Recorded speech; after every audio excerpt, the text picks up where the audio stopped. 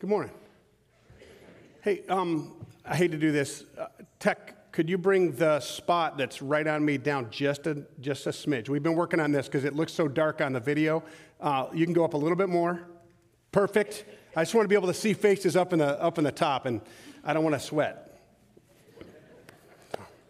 It's really good to see all of you today. We are 2 weeks into a 3-week series, or this is our second weekend.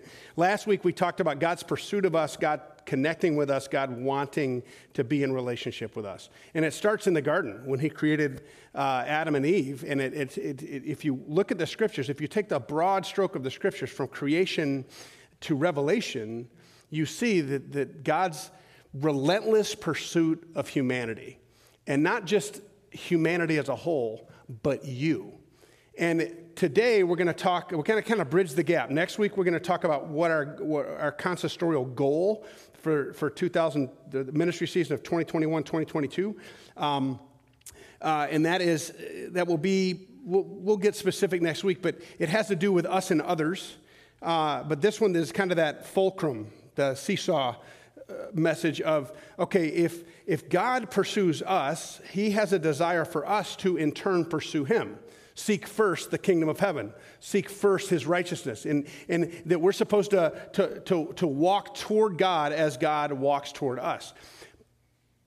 But we're also supposed to walk toward other people, one another. And not just other Christians, but other people in general. So this is the day when we talk about both of those. And it is all encompassing, so I can't get to all of it, but I'm going to do my best to give you some evidences from the Old Testament, Jesus' combination of those evidences in the New Testament, and explain a bit about the revolutionary work of Jesus when he was on this planet, and that he continues the same revolutionary work today. We hear a lot around the world about revolution. We hear a lot about transforming a country, or transforming Western civilization, or transforming this. Jesus was a revolutionary, but he did not topple governments. He flipped the world right side up. So he changed the world, not just a particular system of governance. He changed a world view, how we should see the world, because that's how God created it. So we're going to talk a bit about what he changed and what that means to us, how we participate in that today. So join me in prayer and we'll get started. Almighty God, we bless you for who you are. And you tell us that you seek us. You tell us that we're the kind of worshipers you seek. You tell us, too, that you want us to remain in you, to abide in you, to seek you as you seek us. Lord, this is not my message for them. This is your message for us. So if there's something that I'm going to say that isn't of you, I don't want to say it. But if there's something that you want said that I haven't thought of yet in prayer and study, I ask that you make it burn within me so that I know it's from you, and I will speak your words to your people this day. Give us eyes to see, ears to hear, and hearts to receive what you would have us see, hear, and receive. In Jesus' name, amen.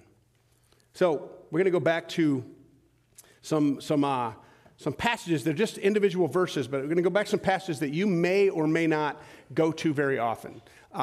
There's a preacher in the last century, but he used to talk about those passages, those books back in the Old Testament. He called them the sticky pages, because when you get a new Bible and you have that gilded stuff on the side, sometimes you have to break the gild apart.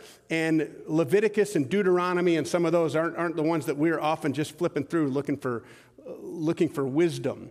So we're going to be in the sticky pages, but just a couple of verses. And the first one is this. It's what's known as the Shema. Ray Vander Laan teaches all the students at Holland Christian High School. And anyone who ever goes on a trip with Ray Vander Laan to the Holy Land, he teaches them at least the first part of the Shema. Shema Israel, Adonai Eloheinu, Adonai Echad. But what we don't necessarily realize is that the Jewish people, every day, were supposed to pray the Shema. Just like before every festival, the opening prayer is that Baruch atah Adonai Eloheinu. Bless you, Lord our God. Now notice that that's not asking God to bless us first. It's blessing God. And the Shema, it reads like this in English. It says, "Hear, O Israel, the Lord our God, Hear, O Israel, the Lord our God, the Lord is one. Love the Lord your God with all of your heart, with all of your soul, with all of your will. I'm going from memory instead of reading the page. Let me get it right. Love the Lord your God with all of your heart and with all of your soul and with all of your strength. Now, we're very familiar with that. But notice that when the command comes to us, it first talks about God. It's, hear Israel, listen, the Lord our God, the Lord is one. Father, Son, Holy Spirit. Baruch atah Adonai Eloheinu. Bless you, Lord our God, King of the universe, are the next things that come. So often when we go to God, when we want to connect with God, often we go to God when we're trying to connect with God by telling God first what we want, what we need, what our desires are, what our hurts are. But the pattern of Scripture, even when Jesus teaches the Lord's Prayer, our Father in heaven, hallowed be your name. So one of the ways that God approaches us is he comes to us where we are. He refuses to leave us that way, but he joins us where we are. But one of the ways we connect with God is telling God who he is. That's what worship means. That's what we're doing here this morning. When we sing, we're telling God who he is. We're reminding ourselves of whose we are. When we hear from the Scriptures, when the Word of God is proclaimed from a pulpit or from you reading yourself, from reading a book, from listening to something online, if it is faithful to the Scriptures, it is telling us about God first, and then it's telling us about us in relationship to God.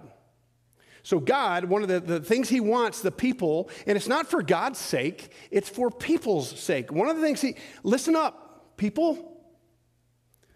The Lord our God, the Lord is one. How do we set things right? How do we realign? How do we align with the creator of the universe? First, recognizing and confessing who he is. And that doesn't change God, but it does change us. There's an old a guy in Young Life years ago in suburban Chicago. It was back in 1988 or 89. He was doing he was speaking at a church. It was a Willow Creek offshoot called Ginger Creek, and it was in a theater in suburban Chicago, movie theater. And he stood up, and this is how he started his message. One day, each of us will realize that, yes, indeed, there is a God, and I'm not it. That's what God is communicating to us. There's a God, a creator of all, that by his very word, you woke up this morning. The fact that you're continuing to breathe today is because God is continuing to utter the word breathe. The fact that you can think, it's because God has given you the mind to do so. And if you ever think about God and it's right, it's correct, it's because God has given you that thought. Because he tells us in the Scriptures that no one seeks God, but God first seeks us. And it's not that we loved him, it's that he loves us. So isn't it wise, doesn't it sound wise as a Christian to want to connect with, to love the Lord our God? So let me give you just a couple of ideas. You know the things that are going to be said. Read the Bible, go to church, pray. John Grotenheis was one of my youth group kids at Heart Awaken, and that was his answer to every question we brought up. Read the Bible, go to church, pray. Read the Bible, go to church, pray. Read the Bible, go to church, pray. Because that's what everyone tells everyone. Do that. It's wise. But there's some other ways, if those things aren't, or if they're dry right now, if you're reading the Scriptures and it's just like, I've heard this before, it doesn't feel alive, even though the Scripture tells us that it's living and active, and it will pierce the heart, it will divide spirit and soul. But sometimes prayer feels dry. There's I got to remember his name now. He wrote Reaching for the Invisible God, Philip Yancey. He quotes the passage that many of us love, that those who trust in the Lord will rise up on wings as eagles, will run and not grow weary, will walk and not go faint. And then he goes, isn't that backwards? Shouldn't it be walk, run, fly? But he's like, no, sometimes you're flying, you're soaring, everything's going good, and then something shoots you down. You're like, all right, I got to keep going. And then I just got to keep moving. Sometimes life gets hard. Sometimes the world around you just pummels on you. And when you do go to God and you're saying, God, I know who you are, it doesn't seem to change anything. When you read the scriptures, you're like, I didn't find any hope in that. Here's some things to try. Just some spiritual disciplines maybe to develop. One of them is fasting. What if you skipped a meal tomorrow? And every time you felt a hunger pain, you said to the Lord, I don't want to live on bread alone, but by every word that comes from your mouth. What if on Tuesday, you skipped 2 meals? And every time you felt it, every time your stomach starts making those weird noises, those little gurgles, because it's used to eating at that time. What if you said, for this half hour that I would normally be eating lunch, Lord, I'm just going to sit and listen for what you might have to say? What if, instead of fasting, what if you decided to give up your favorite beverage for a week and just drank water? And you remind yourself every time you drink water, you are God, the living water. And you tell me that if I drink of this water, I'll never go thirsty again. And here's one that was new to me, that came to me during the whole lockdown thing when I was the only one on this campus for me and Jim and Lori, but we were the only ones here for about 12 weeks. Very lonely, but had nothing left to say to God. I had prayed for God's healing on this planet. I had prayed for God's to relent and take this pandemic away. And this when we were writing you daily devotionals, some of you might remember this little nugget, but I just had nothing. So I laid down on what I call my prayer couch because of the pain I have in my body. Sitting and praying doesn't usually work for me. And sometimes being prone, laying down is better. And sometimes I doze off. And then I wake up and I feel guilty. Now, let me just ask you to picture this for a minute. Those of you who have had children, or those of you who have grandchildren, or those of you who have great-grandchildren, if you're holding one of your children, you're sitting in your favorite chair in your favorite spot on the couch, and you're holding one of your children, your grandchildren, your great-grandchildren, and they're telling you a story. And you know how those go. And then, wait, what did I say? Oh, yeah. And then, it doesn't make any sense, but you're loving every minute of it. And they kind of doze off in the middle of a sentence. Are you going to go, wake up, how dare you disrespect me like that? Of course not. You're going to adore that child. And you might even very carefully stand up, even though it hurts your knees, and walk down the hall and place that child either on your bed with pillows tucked under so that she or he can't roll over, or put them in their crib. Why? Because you adore that child. And that child showed you no disrespect by telling you what that child wanted you to know, even if they were making it up on the spot, and then fell asleep in your arms. See, there are times when speaking to God is either unfruitful or unhelpful. There are times when you can just lay your head on the lap of God and say, I just want to be here for a moment. I'm not going to come with anything. I'm not going to come with any need. You already know all of those. I'm just going to lay my head in your lap and be. Who hasn't at one time or another, if you're in a marital relationship, just laid your head in the lap of your spouse? And they kind of rub on your head or scratch your scalp, or it's a very comforting thing. So if the spiritual disciplines of reading the scriptures, praying, and going to church right now just feel like they're just disciplines, try something new. Don't eat and ask God to fill you. Don't drink what you would normally drink and ask God to fill you. Or just lay your head in the lap of God, your Father, and say, I just want to be here with you now. You'll be amazed at either how quickly you might fall asleep or how new thoughts will come to mind, new comforts will come to mind, new reminders of how God has been there for you, with you, in you, and through you. One of the ways we connect to God, one of the ways we love God is the same way you love a child, a grandchild, a great-grandchild, or a spouse. You spend time in their presence. And sometimes you use words, but sometimes you're just in each other's presence. And that might not feel like a spiritual discipline, but it is a way that God meets you.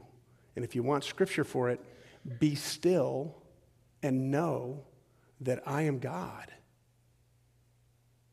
Hear, O Israel, the Lord our God, the Lord is one.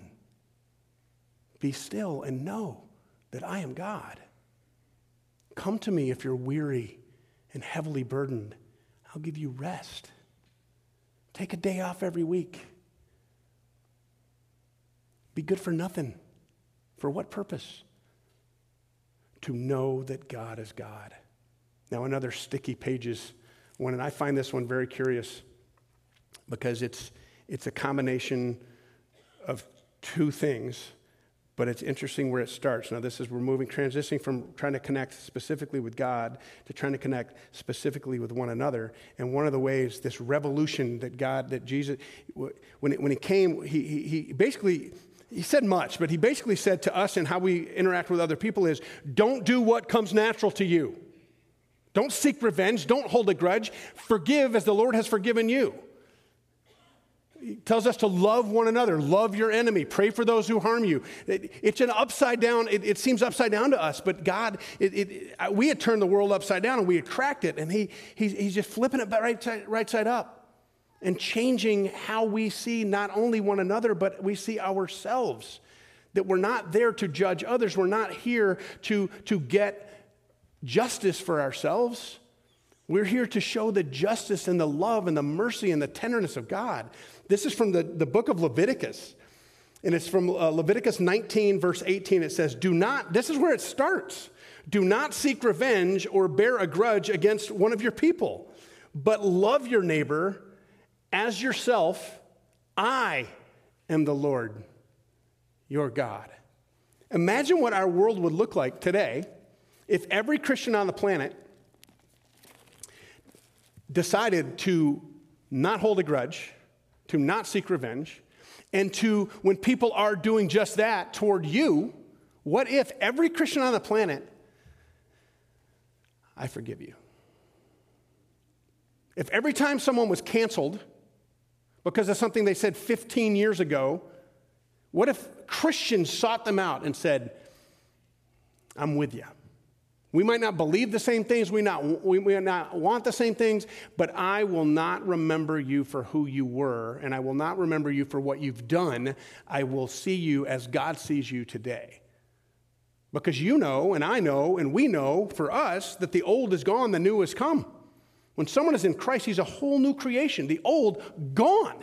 What if God held a grudge? What if God held on to everything you've ever done, every thought you've ever had, every time you were selfish and didn't notice any time you were selfless? What if God treated us the way the world treats one another? See, that's what Jesus was coming to change. He wasn't worried about toppling Rome, although Rome did topple as a result, in large part, because of the Christian witness that was spreading across the world. But he wasn't coming to flip over a kingdom of earth. He was coming to flip over a kingdom of darkness. And the kingdom of darkness says, when you connect with another person, if you don't get from them what you want, hate them.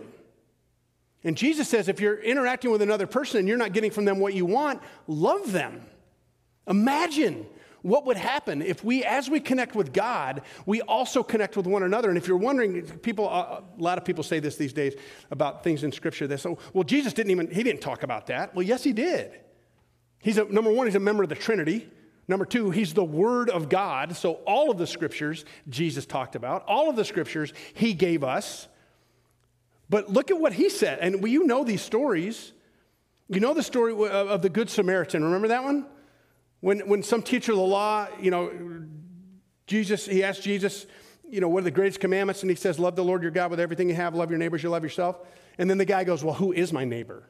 And then Jesus tells the story of a man beaten, left half naked and half dead on the side of the road, and a priest comes by, a Levite comes by, and they don't want to be dirtied up, and so it's inconvenient, it's messy, it's probably dangerous, could be a trap, and they walk on by.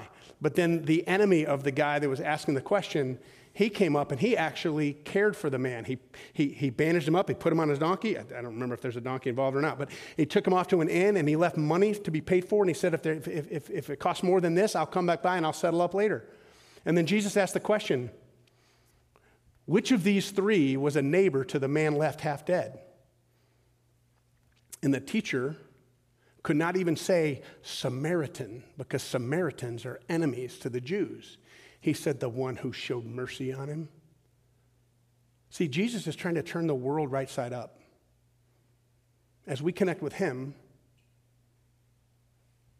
we connect with others. And as we connect with others, we behave toward them like God behaves toward us. Here's another story, another time when one of the teachers of the law, this is from Mark chapter 12, one of the teachers of the law came and heard them debating. Noticing that Jesus had given them a good answer, he asked him, of all the commandments, which is the most important? The most important one, answered Jesus, is this. Hear, O Israel, the Lord our God, the Lord is one. Love the Lord your God with all of your heart and with all of your soul and with all of your mind and with all of your strength. And the second is this. Love your neighbor as you love yourself. There is no commandment greater than these. Well said, teacher, the man replied. You were right in saying that God is one and there is no other but him. To love him with all of your heart, with all of your understanding, with all of your strength, and to love your neighbor as yourself is more important than all burnt offerings and sacrifices. When Jesus saw that he had answered wisely, he said to him, you are not far from the kingdom of God. And from then on, no one dared to ask him any more questions. So I think this man is earnestly seeking when he asks Jesus the question. Part of it is he wants to put his credentialing or credibility onto Jesus. Because that was a good answer. But then Jesus turns it on him again. Not in a negative way, but he says, you're close. You're getting there. Well, what about us? Are we close? Are we getting there? I can't answer for you. I can't answer for me. Most of the time, I would rather do what comes natural to me. Most of the time, I want to see someone who disagrees with me or who thinks that what I believe is foolishness. I want to see them as enemy. And even if they are my enemy, if they actually want harm to come to me, what does Jesus tell me to do? Love your enemy. What good is it to anyone if we love those who love us? Nothing. Even people who hate God do that. But if he came to revolutionize the world, if he came to transform not just civilizations, but what God's view of the world is should be the view that we have. If he came to change our worldview, and these are the things he told us. We know this back from Jonah, one of the oldest books in the Bible. When Jonah, God said, I want you to go there and tell them about me. Tell them to watch out, to stop what they're doing, and to change their ways. And he goes, So he runs away. And he ends up in the belly of a fish, and he gets bleh. You remember the end of that book? When Jonah, he had preached the gospel, and the people of Nineveh, which is modern-day Iraq, they had repented and changed, and Jonah's sitting on the edge of the shore, and that tree was growing up over him, or that fig whatever, and it withered, and he cries out, and I summarize, but he says, I knew you were going to be faithful, merciful. He's angry with God because God is God. He's angry with God because God is showing who he is, and that he even cares about who I see as my enemy. So if you want to connect with God, connect with God. Talk to him. Just spend time in his presence. Read what he tells you. That's how you get to know him. How do you love God? He'll tell you. And if the things that you've always done aren't working, start something new. Stop eating a meal or two.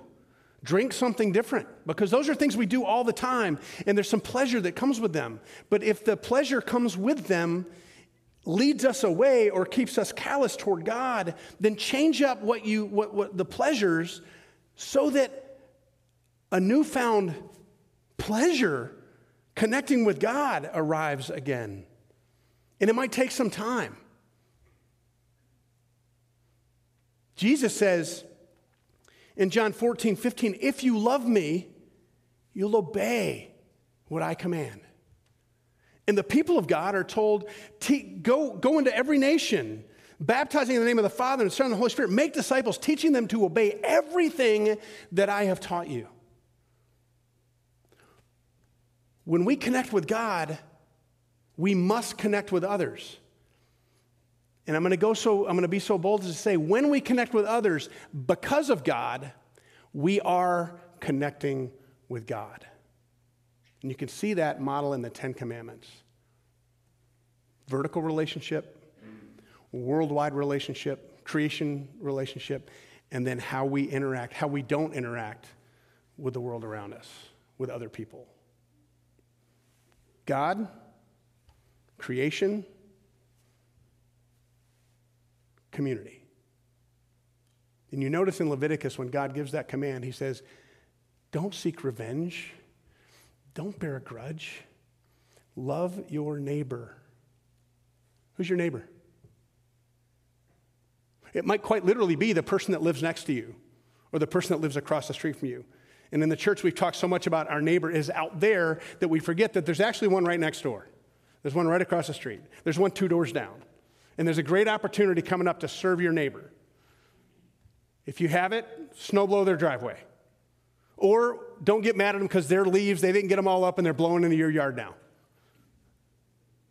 Maybe when you go out to get your leaves up that came from him, why don't you go next door and clean his up as well? I mean, these are simple little things. But imagine what the world would be if every Christian chose to do what God did by pursuing us. And we chose to serve others. We chose to love them in the name of Jesus. We chose to forgive those who want harm to come to us. What would happen to the world if we were revolutionaries like Jesus was? That if we're being hung on a cross, we can look up to God and say, forgive them. They don't know what they're doing. We cannot expect a people who don't know God to behave as if they did. But we can expect people who do know God to behave as if they do. God adores you. And he wants to be with you. He wants to spend time with your head in his lap. He wants to speak to you through his given, revealed word. He wants to hear from you through prayer. But he wants first for us to align ourselves so that we have ears to hear and eyes to see. And that is first telling God who he is. If you don't get any further than that, that's enough.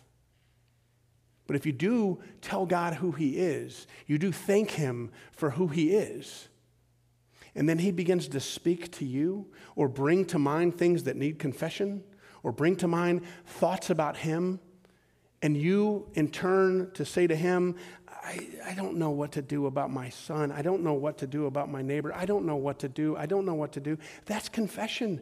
I don't know, but I know the one who does. Imagine how your life would be different if you were in regular connection with God because he is waiting. And imagine how the world's life would be different if we, as God's chosen people, holy and dearly loved, would clothe ourselves with compassion and kindness and gentleness, forgiving whatever grievances we might have against one another and against others. Imagine what would change in the world if Christians lived as if they were connected to the God who loves them. No one would be able to call a Christian a hypocrite because they would know one thing. Christians love. I'm not saying don't have thoughts.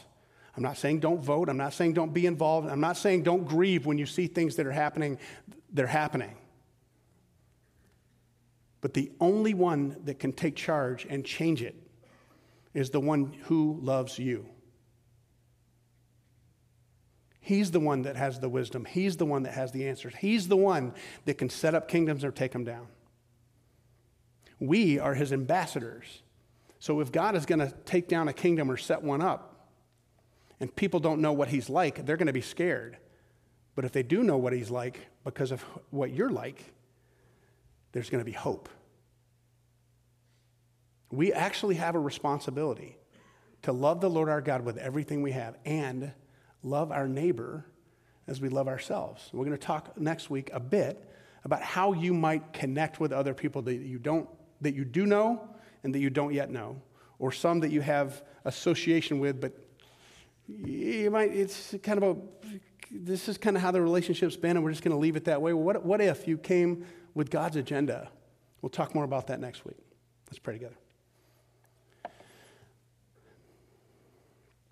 Lord,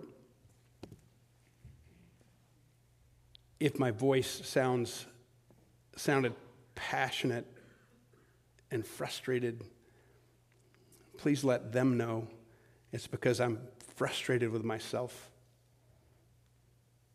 It's such an easy thing to know, and it's such a hard thing to do.